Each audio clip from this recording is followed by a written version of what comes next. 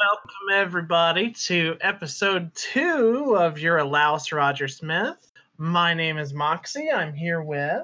Lokit. I'm JJ. Vari.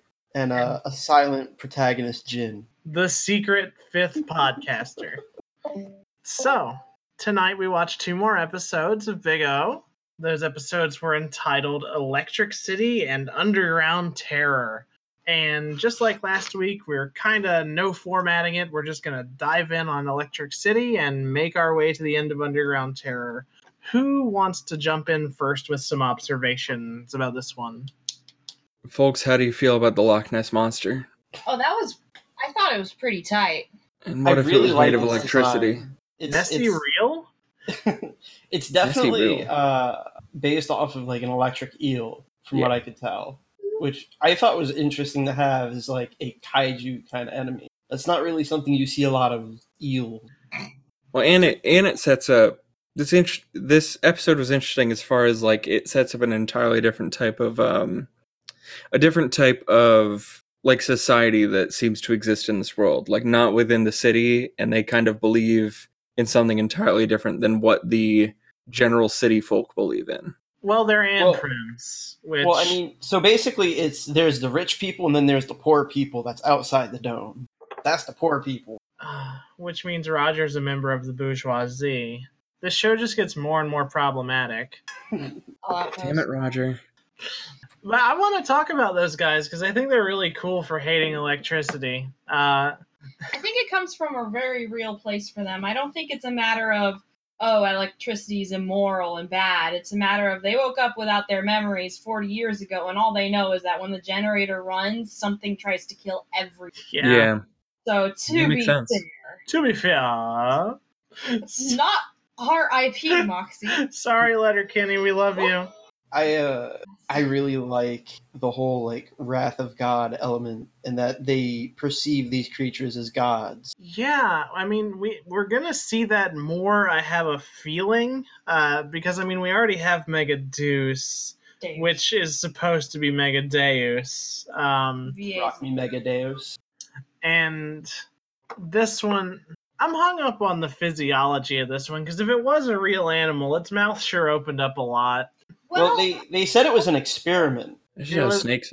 I mean, yeah, but its jawline went down into its belly, and that freaked me out. You weren't supposed to like it. I didn't like it, so I guess they win this time. I thought it was cool. I also thought it was cool, but I feel like it did kind of appeal to a sub-community that we shouldn't talk about. Yeah, you mean when we were looking out of the dashboard and we got to see all the fun ridges and lines inside its mouth? Yeah. That's how you can tell how old it is. You count the rings? Yeah, of course. Yeah. That's what I used to tell people when I was a cashier. They were like, I don't want to give you my ID. And I was like, all right, we'll just cut off your leg and count the rings. Oh, no. Moxie, that's a crime. I know. That's why I'm not a cashier anymore. So I'd like to bring up Angel, because she is very important. Oh, yeah, this is her first appearance of her first appearance. Yep. She claims to have a different name. She's hot. Which, I don't remember what her name was. Her fake name. Casey Jenkins. Yeah. It was Casey Jenkins, and then it was something else. But she goes by Angel. She was all like, I work for the electric company. It became very clear that she does not work for the electric company. And she says, come on, Roger, let's walk down to Electric Avenue, and then sends him into the wilderness to get Chair kidnapped. Yeah. Yeah, he gets Chair kidnapped by an old dude. God, that's so good, too. Jin makes a great point that his first reaction to, I'm held captive, is just like, I better just bust out of here and make this man eggs. Well, I mean, I figure he senses that the dude doesn't mean any, like, malice or harm, because the way he talks is very soft-spoken and gentle, and he seems to have respect for Roger despite not really liking him. Yeah, I feel like if the dude was intentionally malicious, we wouldn't have had, wow, you sure sleep a while, and we would have gotten, who are you working with? What are you doing? Here's my gun. Instead, he just kind of assumes that Roger works for Paradigm, and, like, that alone is enough to tie him up a little. Yeah. Yeah, Roger got a fun football injury, just banging his head on the ground all over the place in these 2 episodes. Yeah. It also Yeah. reveals a new piece of lore that, like, Paradigm seems to be this company that controls everything now.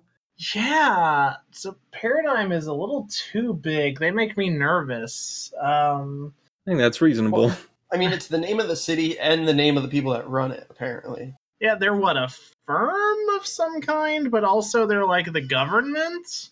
Yeah, it's basically what if a business was also the government? Yeah, what That's probably if? fine. I've never Nothing heard of bad could happen there. And But- we get some more background on Dawson too, which is interesting, and Oh, his yeah. relationship with Roger in the beginning of the episode before he heads out. I think, isn't that the next episode? Oh no, I thought it was the first episode. I could No, they're bleeding together, but that's definitely the second one. Oh, yeah, my the bad. second one they My they bad. interact in a meaningful way. This one was just all about Angel. To Angel be and her fair, car and her cool jumpsuit and her like gun. the reason why it bleeds together is because after having seen the show a lot, Dawson appears a lot. And we also watched Yeah. it back to back. It's gonna happen. Yeah, Fine. We're discussing both episodes at once, to be fair. Yeah. We're not good at linear stuff, I guess. Yeah, we want to get through this one episode at a time, but it doesn't really matter, I think, as long But- as we're having a good time. I agree. One thing I think is really interesting though is the fact that so something that's hinted at and we don't really see again is if you notice Roger was looking to see who is starting up the generator, and right before he goes out into the wilderness, remember he's investigating the electric place, gets swarmed by these people, and then as he's leaving, he sees a silhouette in a window starting up the generator. Was that supposed to be the old guy? I assume because all the secret shady shit that happens with the old guy, like nobody else is connected to this situation in a secretive way. That's probably just their first attempt to drop him into the episode. Okay. Well, I wouldn't say it's the old guy, because the old guy clearly doesn't want the generator to be running. Yeah, that's what I was Oh, he thinking. doesn't like I was it. confused. Do you think I it was don't her? know. A mysterious third party that we have yet to see. Oh, maybe, yeah. Someone else is trying to throw a wrench into things. You know who it could have been? This is going to tie into the second episode, but it might be the dude from the second episode.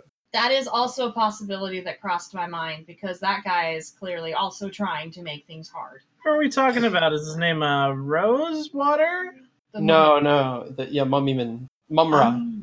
Schwarzwald. Which, interesting to note, they confirmed Germany, so clearly, this is an Earth. Yeah, I was Yeah. going to say, how does Roger know German? It's interesting. Now, obviously, this was done because the show was released to English audiences, but we actually get more real world references than that because the street Washington's, well, I just spilled the beans. The street Roger's directed to go to in the second episode is like Washington Avenue. Like, these are regular places. And the culture of 40 years ago is like still written on signs and stuff, and people just don't have context for it. Right. I'm surprised that, people know how to, just pronounce it and not just mispronouncing certain things since it's 40 years. Well, I feel like it was their memory and not their language centers that were affected. So if you already I guess, know how this word works, it's not going to go away if you can't remember where the street goes. I mean, I was just under the impression that, it was a full memory wipe, but maybe not. Well, they did say in the first episode, I know some people have, Especially- fragments. they mentioned playing music and how nobody knows how it was actually supposed to sound, I think. That was part of the bar stuff with yeah. Dorothy's granddad. Yeah. So a lot of what they do is interpretive, but I mean, we should really talk about how Michael Zebach's last name is Seaback. So he's it's interpretive for everyone. I want to say, the spelling, the phonetics. I think they are making it up as they go.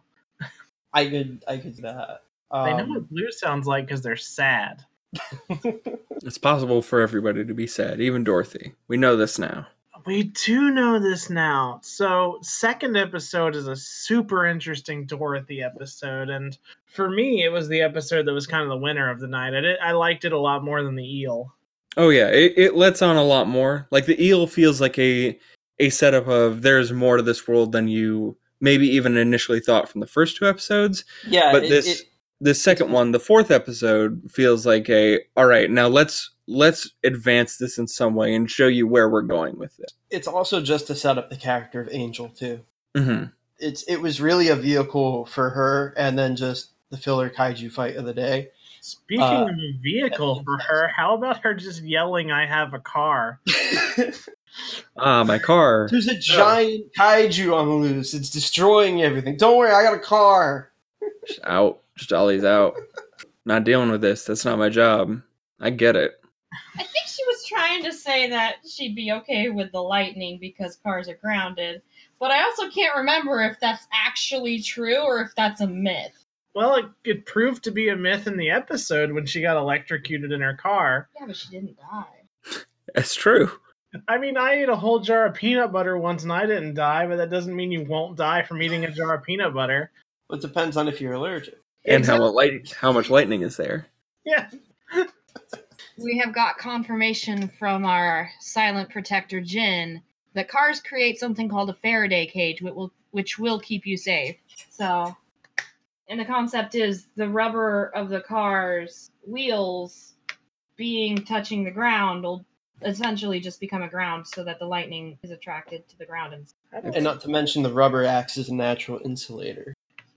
The second one's got a giant robot in it. The second one does have a giant. Interesting giant robots. Yeah, it's and a got mummy some man. beer golem. So the second episode, we get to see a lot of like Dorothy being compared to like the concept of being human. So we get an episode of fear from our Louse here. And then later Dorothy experiences the same emotion. It's clearly fear, but it's different. Yeah, so let's jump right to that confrontation, I think, because for me, that's the most interesting thing in the world. We see Dorothy kind of making funny G.I. Joe noises with her mouth. Oh shit, get the fuck out of here! Pork chop sandwiches. Yeah. So she pork chop sandwiches at this derelict Megaduce that's like kind of taking up a corner of a weird expo space deep underground. And these noises she makes at it, I'm assuming are like maybe the language of machines. It's something she seems to understand intrinsically, and she used it to reach out to her big sister in the first episodes. So I figure like androids act as a way of remote controlling the Megaduce, if not being a control component of them. The way she integrated into her sister makes me agree with you. At least, if not like every android, it seems like the Dorothy class of androids were made for exactly that. I feel they'd make good pilots because, like, an android can do no wrong. I've never met a robot who was doing anything bad. An android can feel no guilt. I also like the idea of that, if you are right, that she's reaching out to this robot expecting that she should be able to interface with it. And then the fact that it is not responding would, of course, be the thing that strikes fear into her. That's an interesting concept. I think it was responding, it just wasn't responding correctly. I think it was saying some creepy shit at her because, like, its mouth was blinking and it was, like, framed as it was trying to communicate back at her. And she was understanding it, but she wasn't liking it. I got the vibe that Dorothy was almost in a Night of the Living Dead situation where this big robot is communicating almost like white noise at her. Like, it's what we would think of a zombie mode. It's this computer vomiting nonsense data because its brain doesn't work anymore. So one thing I find interesting is, if you recall, she remembers, or not she remembers, she says that it shouldn't exist. Yeah. Which is really interesting. And the other thing is that it's way more agile than any other Megaduce we've seen. It does not care about being on two legs. It will drop down and be feral in a heartbeat. But, like, the fact that it's not supposed to exist, like, that could just point to so many things. And I think it's really wild, and I'm interested to see where it takes us from there, because clearly there's a lot of shit. And I mean, like, a lot of stuff that we just do not know. And they just keep piling it on, but, like, in a good, informative way at the same time. They give you enough answers, but keep you questioning. There's And some- also that there are even these like different classes of robot. Like there are these ones that are very clearly piloted, the ones that are doing specifically what the pilot wants them to do, and that is kind of set up at the beginning of like, all right, this is what the show is going to be about. And now it is very clear that there are these robots that exist in their own way and have their own sort of set of morals or ideas, maybe not necessarily to that point, but of this is what I am trying to do, whether these people around me want me to do it or not. So something just hit me. That was an expo. What if that was a prototype Megaduce? I was about to say, do y'all agree with me when I say that robot was skinless? Yeah, it was very bare bones. Mm-hmm. It It would seem like a prototype. When I look at like Big O itself, and then I look at that, I think to myself, if you took the enamel and chrome and like the artistic parts off of Big O, you'd find shit like that underneath. I feel like it's unfinished. And Yeah.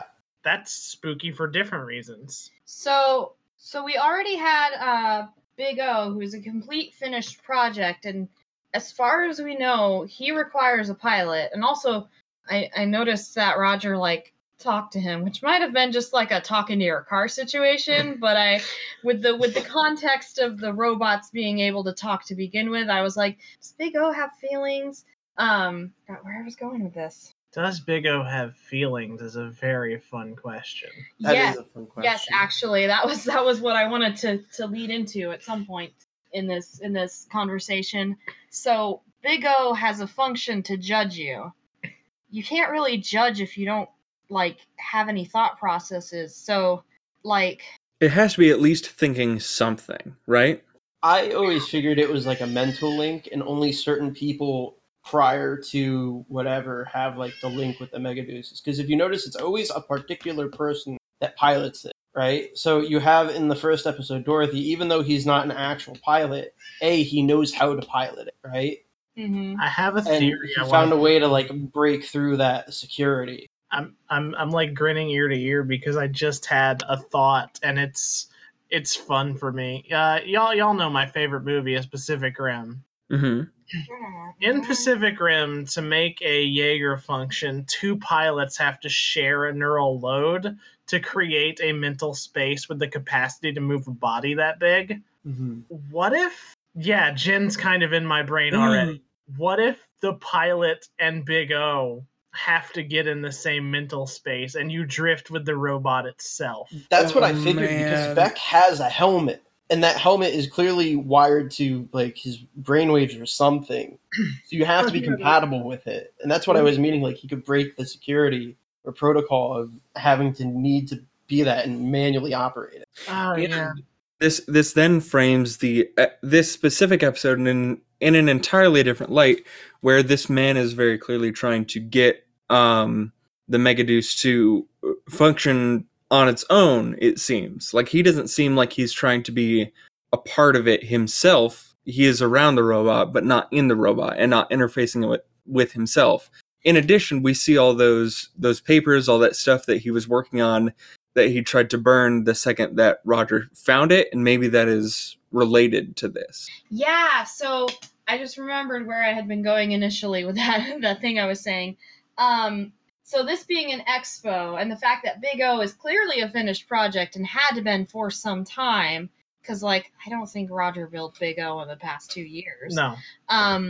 It's possible that unmanned Megadeuses were the next step that they were working on, and like something happened with that.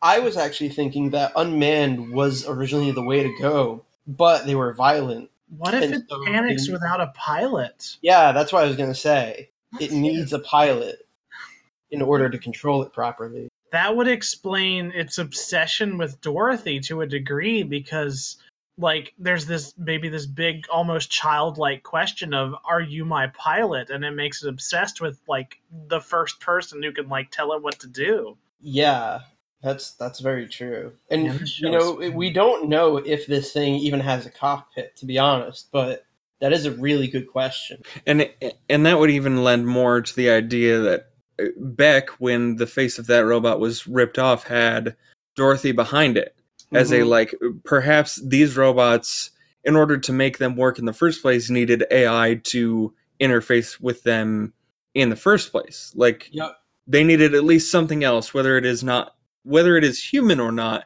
doesn't matter. As long as it is another being that is willing to interface along with it, then it can function. So does Big O already have an android in it? No, And I that's think why he talks to Roger's the android here, so to speak. Roger's the conduit for which Big O gets to make decisions. Otherwise, a so-called unmanned one would have an android in it who would be able to make those decisions for it. We're getting really philosophical on this episode, but I think I've just struck on something.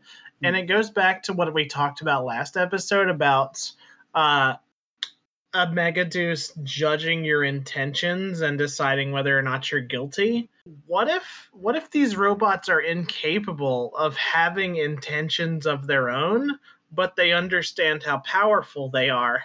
And so, yeah, in a situation like the unmanned Megaduce, all it understands is I'm dangerous, and if I do anything, people die. Like, Well, it didn't seem like it was thinking that it was dangerous and that people die. It seemed more like it was protecting something. was there something down there to protect? I mean, it wasn't. What I'm suspecting is that these robots were initially meant as some kind of security or military prowess, right? And so normally these things would have orders to attack, defend, or protect, or whatever. And I'm assuming what happened is Dorothy accidentally accessed something when talking to it that set off its, like, alarm, so to speak, and made it go into defense. And that could be something as simple as, like, we came down here and it's like, oh, you're not supposed to be here. Exactly. Mm-hmm. That is interesting. It did very clearly have a lot to say to Dorothy. And Jin does bring up an interesting point. If all of this is true, and if these androids can interface with these Megaduces in a way that humans can't, like, speaking very directly, like, can Dorothy talk to Big O? Like, will this come up in the future? Like, does Dorothy have a connection to Big O that makes even more sense for why she is hanging around Roger and being a part of this group? Her outfit matches its interior. And I'm not saying that's anything, but it's something. It has very good color. This show has very good color palettes. I'm a big fan. Yeah, they definitely know what they're doing. I've already waxed poetic a little bit about some of the animation qualities in the first episode of our podcast, but I am really jiving this art style. It's tasty. Jen told us during the episode, and this is just worth fun trivia for the listener to know, Sunrise apparently also worked on Batman the Animated Series. So as Vari pointed out about a third of the way through episode 1, the sort of the shapes and interpretive sort of shadows and color of buildings in the distance and in backgrounds is exactly like Batman the Animated Series. They all have this kind of like flat but like matte texture to it, if that makes sense. This show is just Batman 2.0. We wanted to do more Batman, but we're out of it, so Japan gets a turn. Ran out of Batman. Clean out, restock next week maybe. Call us. So it's a good show. I'd like to talk more about Black Forest. So some things I was pointing out is a lot of themes going on here. You have Roger falling into almost a quote-unquote pit of despair. You have him facing ghosts of the past in which he cannot currently fight back until he has someone to help guide him through it, which is Dorothy. There's a lot of theming going on with I don't know, just kind of psychological stuff going on. In terms of fighting your fears and whatnot in the fourth episode. And that he can't process what is happening to him at the time. He doesn't think of a reason why he is not currently able to deal with these things that he is seeing in the moment. But it seems that whatever he has an attachment to it due to the loss of memory. Right. Whatever There's that a thread between these two moments, spanning episode 3 to episode 4. And it's as Roger is running out to see the eel rise from the water he says, "I'm no atheist, but I'm not naive either." And this carries over to him having a moment of personal, like, hyperventilating level panic over his own irrationality as he descends down the ladder toward the expo space. For me, it's Roger is deeply conflicted about his own spirituality and his own place in the world, especially, like, of course, post amnesia, but he's not introspective enough to deal with his problems, and then he gets confronted with them all at once a lot. Mm-hmm. And I like that. And most of the time, it's usually Dorothy or the butler that helps him like cope and get through it, if not both of them. Norman had some great moments this episode. Is it almost ready? Fucking meatloaf. That was really good. While we were watching, Roast. Oh my god, I'm hungry. But like Black Forest, right? The thing I wanted to get to with all this stuff is like his change in name, right? He was originally a journalist trying to seek out truth, and then declares it's impossible to find any truth in the city because everything is so masked, right? Mm-hmm. By just this impenetrable fog of just mystery, no matter how hard he tried. And if you notice, his typewriter said "another light" on it. And that was his way of shining a light into the darkness or into the Black Forest to try to find what the mystery is and what the truth is and everything. And as he's finding more and more, the less he's starting to understand it. Like, the more he starts understanding it, the less he understands it as well. And so he ends up just burning it and getting rid of his past self and becoming part of the Black Forest or the darkness in which he was investigating, because he feels that that's the only way to truly get to the truth, because shining a light, the light can't pierce this blackness that he's currently in. It's a very poetic situation with this poor journalist, and I'm really looking forward to finding out how he ended up looking like beef jerky. I love how he's just covered in bandages, his fingers are all pointy, he barely looks human, and he's wearing a neck brace. And he's got a cone head. I like that one of his eyes is a spiral kind of thing. It looks like Android Kakiter's eye, like it's a stand or a robot or something under there almost.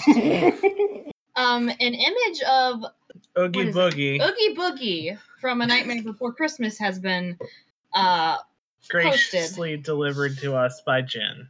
And if you think about that, that's a lot of where he's at right now. Like that seems to be sort of his whole deal.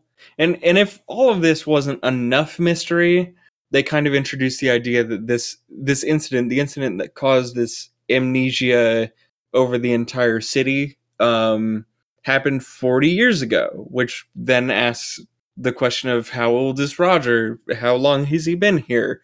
Did the amnesia affect him? What is happening? Jen brought this up while we were watching, and it's a really good point. I was thinking about that because, Roger doesn't look 40, and a lot of the members of society, you've got to have a lot of young people in society. Yeah, not all of them are that old, but they all seem to have amnesia. There's going to be people who have had memories their whole lives and who can't relate, and all these old people are stuck trying to cling to the past, and the young people are just like, well, we got to move on because there's nothing back there for us. So my question is, if they lost their memory 40 years ago, how can they be exactly sure that it was 40 years? It could have technically been less. And they're like, wow, we should write this in the calendar. This sucks. I want to toss a little extra information I found out into this conversation, specifically regarding our robot friend from the expo. Yeah. It's referred to as archetype, which to me suggests mass production almost. Like, we're going to build on top of this. That's exactly what I was pointing out earlier. Is it seemed like a prototype, and everyone seemed to get that vibe from it. But the fact that you said it's an archetype, it definitely points towards some interesting stuff. This is a Metabot's tin pet. This is a skeleton. Yeah. As you will. Which I say it's a skeleton as a joke, but it has these two open holes in its skull-shaped head, so I could be onto something. Who knows? They are definitely trying to bite the skeletal look. This isn't finished. This thing's not truly alive, and it shouldn't be regarded as such. So when it moves, that's bad. I can't believe they actually creeped me out with a robot. I love robots. Yeah, that doesn't happen with you. Yeah, I mean, even the mouth is quote unquote mouth. This thing doesn't have a mouth, but in place of the mouth, there are these things that would look like skeletal teeth. There is nothing around them. There are no lips. This is a skeleton. I was gonna say, you read my mind. So one other thing I find really interesting about this archetype, though, is it's we understand that it was supposed to be a prototype for mass production and whatnot. So, but the thing is that it seems smaller than Big O, and it seems smaller than some other Megaduces. Yeah, it does have that vibe, but also we did see it really hunched over, and it's naked as sin. True. So I wonder if it stood up straight and it got bulked out by actual armor and robot apparel, then would it be roughly the same size? We don't know, because we got to experience it in that really cramped space. That's true. So where are we going next? So something I think that's really in is how the episode closed. We don't get a "we have come to term." Mm-hmm.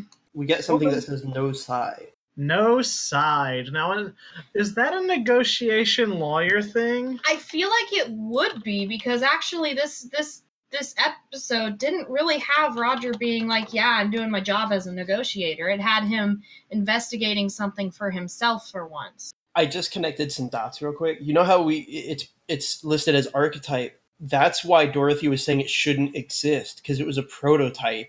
Yeah. Prototypes never make it with its creation. finalization. Dorothy may...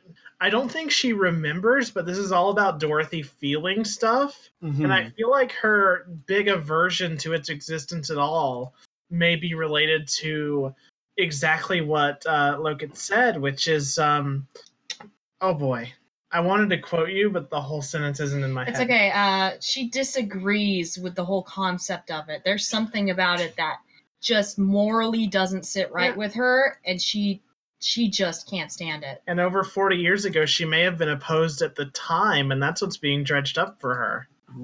God, this is a lot. I love it. I'd looked up "no side" on Google using quotation marks. And it's a sports term called by the referee at the end of a match to indicate no side has possession of the ball. So no side kind of like won, I guess. Yeah, nobody's in control right now. Ooh.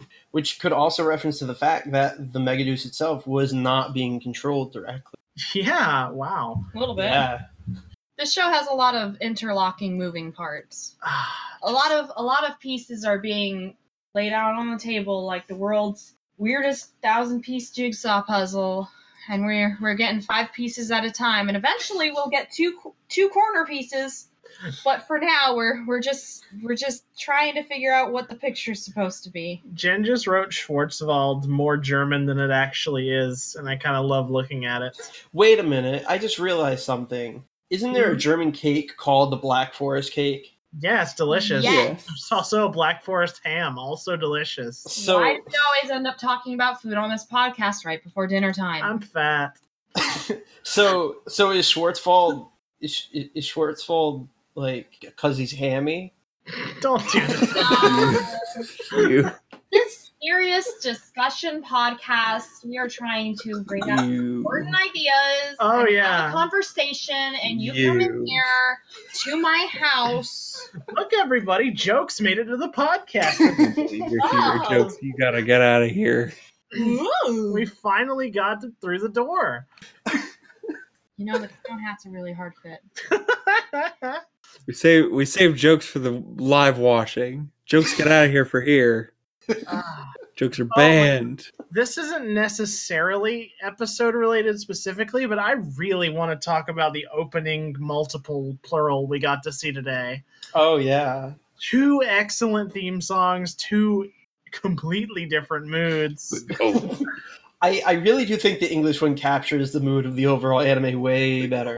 Did you know that they're both in English? The second one, the guy's just singing really fast. So if you notice, it's actually a remix of the first song. It uses lyrics from the first song, and it ends with a guitar riff that's heard in the first song. Which one are we referring to as first? Because the first one we saw, which was the Japanese opening.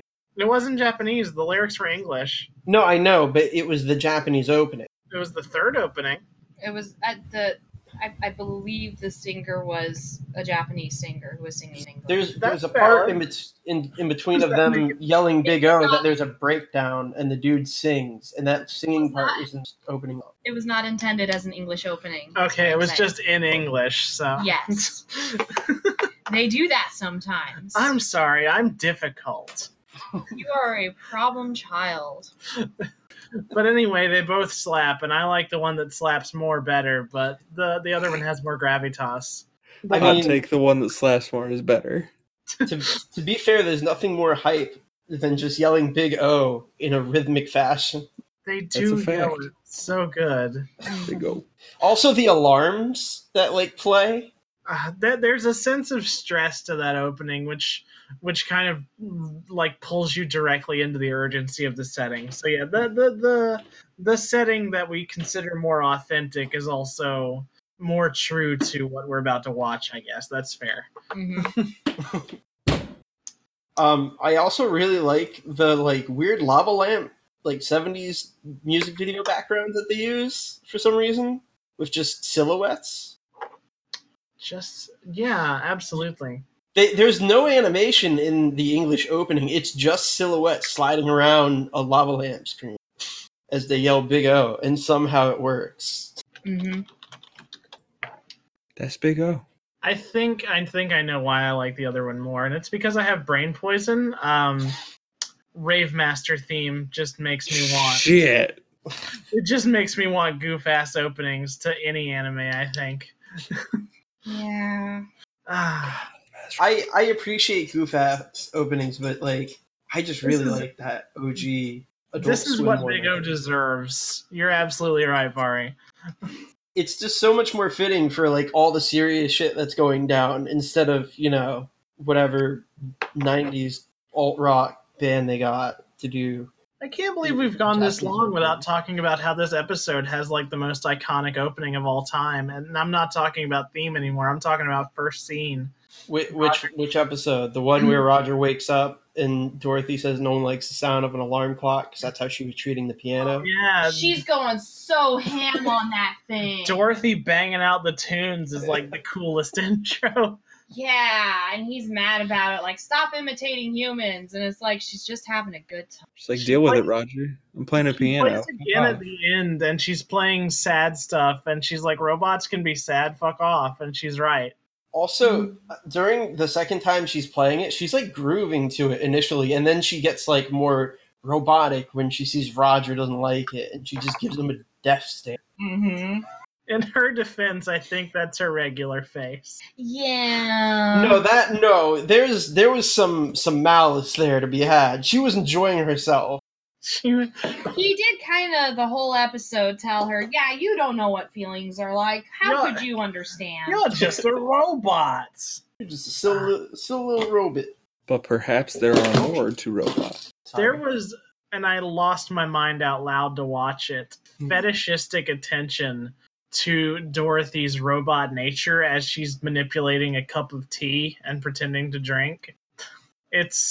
They spend the entire opening just obsessed with her robothood to the point that the power goes out and she pops her head open and has a flashlight. They want us to be thinking about her as a robot for so long. Yeah, the show really likes to emphasize the fact that she's supposed to look like a human, but she clearly doesn't want to be interpreted as such. She doesn't care if you think she's a robot because she's just going to keep doing her thing. Now, Jen's bringing up an excellent point, and I want to spin a question off of this because Roger got super mad at her flashlight, and I'd like to know why. Does anyone have any theories? He's probably disconcerted by the fact that she's just so robot. She's so chill with it, and he's he seems to fluctuate between please act normal and stop acting like a person.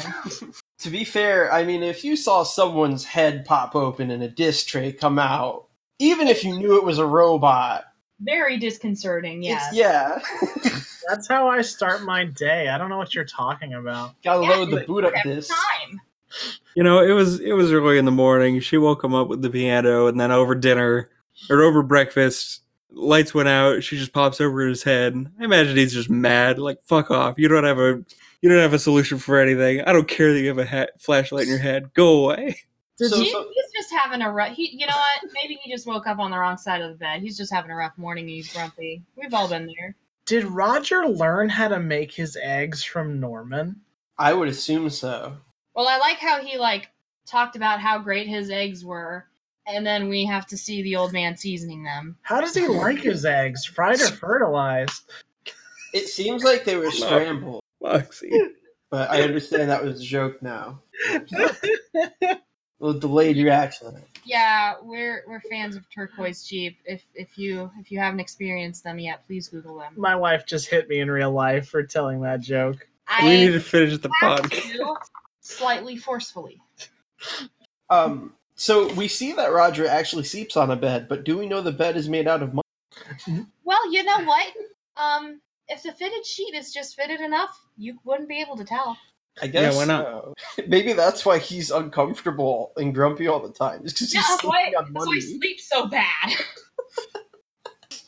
Asia made him forget what beds are. You know, knowing Roger, maybe it's not money. Maybe it's just gold bars. Ugh. Well, they say that gold is the softest metal. Yeah. Well, it's metal. Bougie ass motherfucker. Oh man, make a waterbed out of mercury. No, no, don't. It would destroy your home. You'd have to live on top of bedrock for that to work. That'd be really fun, though. It would be fascinating. I've always wanted to be Alex Mack and make my body mercury or submerge myself in mercury because it looks fun, but it's also going to kill you. I can't sleep on a bed unless I can pass it through a fence like the T-1000.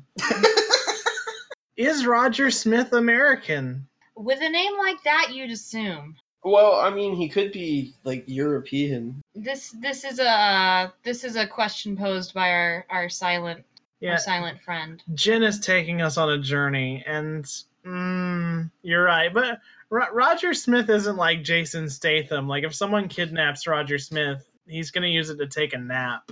He's a negotiator, so his thing is he's supposed to be calm, collected, and do what he can to manipulate the situation to get the best out of it. He's not going to try and run on instinct. And we see him actually actively battle his emotional response because his normal drive is, I'm just not going to let my emotions overrule me because that wouldn't be advantageous to me. Which is super unique for a libertarian.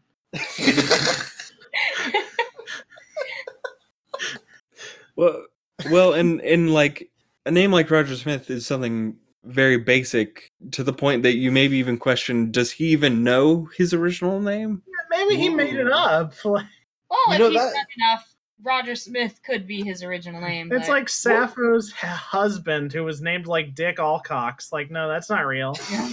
Well, so the thing that I think points into the direction that is his name is the fact that everyone else calls him it that remembers him from a while back. Like, as far as like ties go with the military police and everything, everyone calls him Roger Smith, right? And a lot of people that do have their names, they either sound half made up, like they only remember part of their original name, like for example, Rosewater, right? A lot of the names have names that are like two words put together versus it being like quote unquote a name. Rosewater, Wainwright, Smith. Wait, what's Norman's last name? Norman. Norman has a one-word last name. It's actually Berg. He's Norman in the city. Norman the Dorm. Norman's so cool. He's got elf ears. Another thing we don't quite style of ears, because I noticed Roger Smith in one scene had pointy ears. So I think that's just kind of how they like to draw them. Yeah, they're all elves. Or maybe everyone's just a little bit not quite human in the traditional sense. Well, so here's a question. How does Norman know how to operate like the transportation mechanism to move Big O? He can drive a car. I know how to drive Big O.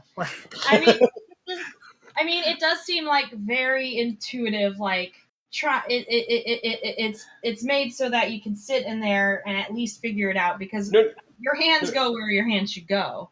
I don't mean Roger piloting it. I mean Norman the butler working the entire subway station to move the fucking thing. Oh. Yeah, they. I think that's because they themselves retrofitted it so that it would do that. Jen says it moves when he makes dinner. It's connected to the microwave. You know, what we've been seeing, I think it might be. Big O is just the dinner bell. Oh, it really is. Big O busts through the ground, just like, oh shit, I gotta go. My dad's calling me. Making me think there's probably a Toonami like promo for it where it's like, yeah, he's got to get back in time for dinner. Oh, you know there was a Toonami promo about that. Oh my god. God. I don't believe there was, because Big O wasn't on Toonami long enough to have it. It was moved to Adult Swim rather quickly. Oh yeah, so there was probably a bump about it. Yeah. Rip. I'm curious to see more. Me too. It just keeps on giving. Honestly, it just And really just a little makes bit. you more and more invested. Our entire main cast expanded by 100% this episode. We got Angel and Schwartzwald. Like, Yeah. Yeah, we got a lot more moving parts for this. Well, and now technically we have Rosewater, who seems Rosewater. important. Yeah, he got name dropped, and then we didn't do very much with No, him. but you do get a shot of him. Yeah, that's So- what I meant.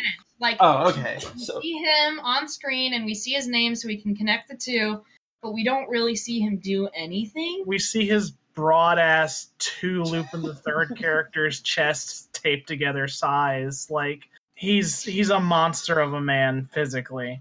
Yeah. What was up with that tram he was riding? It was diagonal. I think it was just a weird elevator. I love the technology in this show because it can be anything, and it all comes with the excuse of like, oh, they're just figuring it out. Everything's on a track. something that confuses me is like some of the buildings pop out of the dome. Is the dome energy? What is the dome? What are the domes?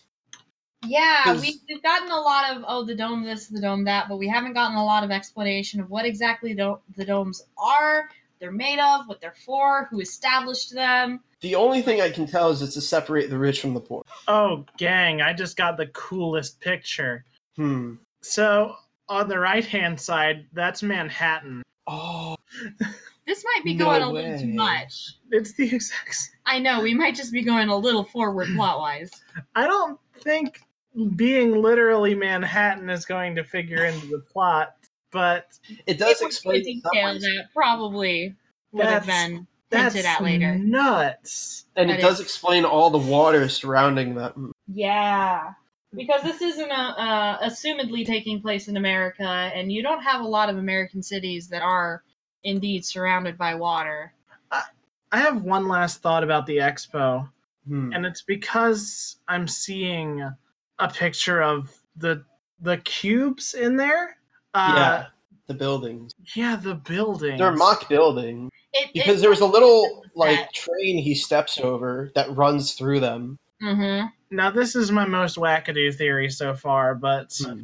if the buildings are scale models and Archetype is in there with them, do you think Archetype is maybe like just kind of a blueprint for like a really fucking super huge mountain-sized Megaduce? I Oh. hope not. Like, that's a scary level of metal. Yeah. Oh, the Metroplex. I was trying to remember what the archetype reminded me of. It reminds me of a Sentinel from X-Men, Yeah. right?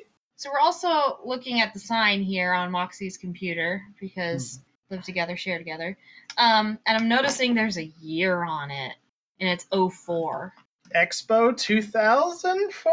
Well, we don't know which millennium here, but it took place in 04, and I'm sure we're gonna get like year drops later where we figure out what year we're in now. Oh, so And we... I get the feeling it's gonna be 44.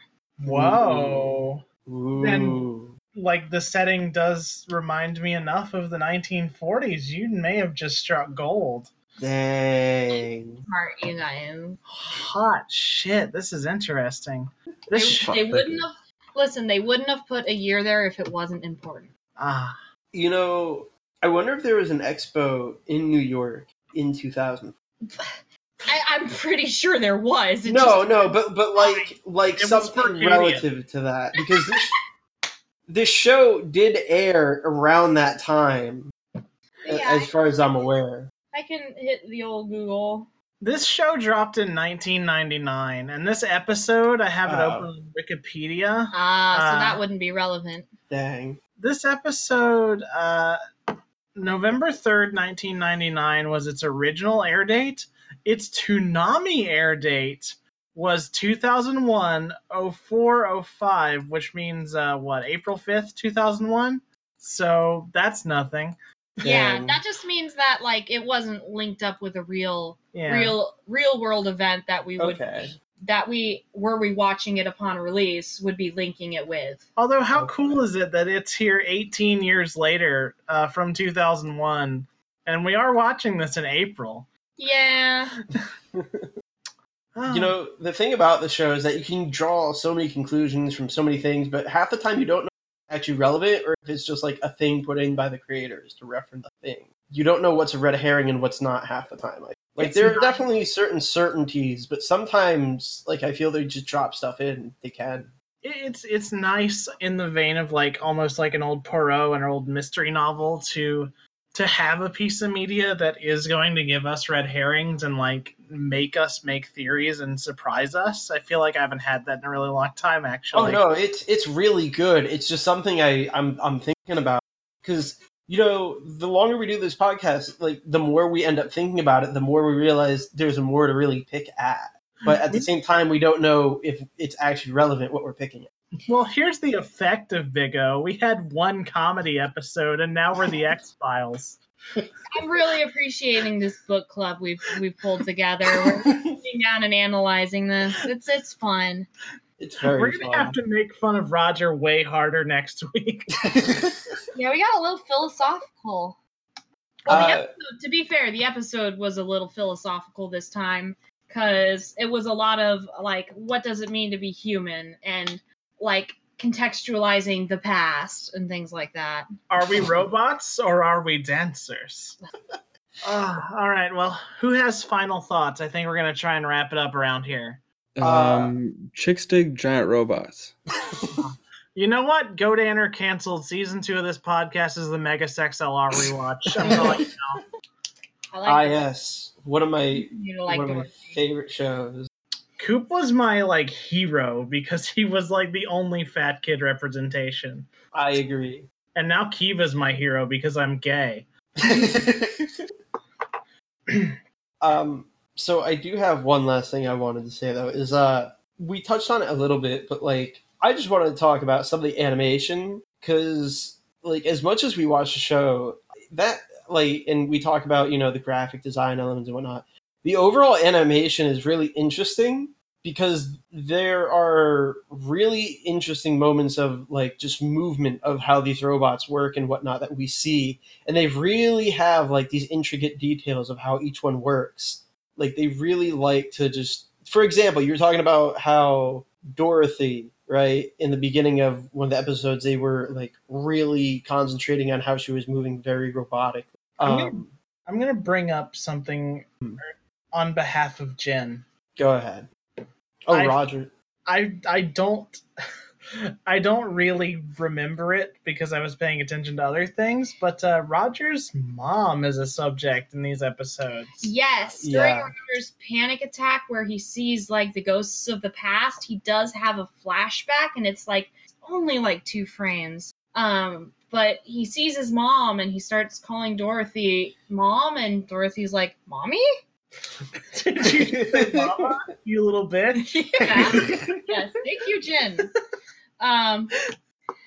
Yeah, so we see Roger having some memories, and we don't know if these are memories that he had repressed or what, because like when Dorothy starts pressing him about it, he gets very upset and he doesn't want to address it.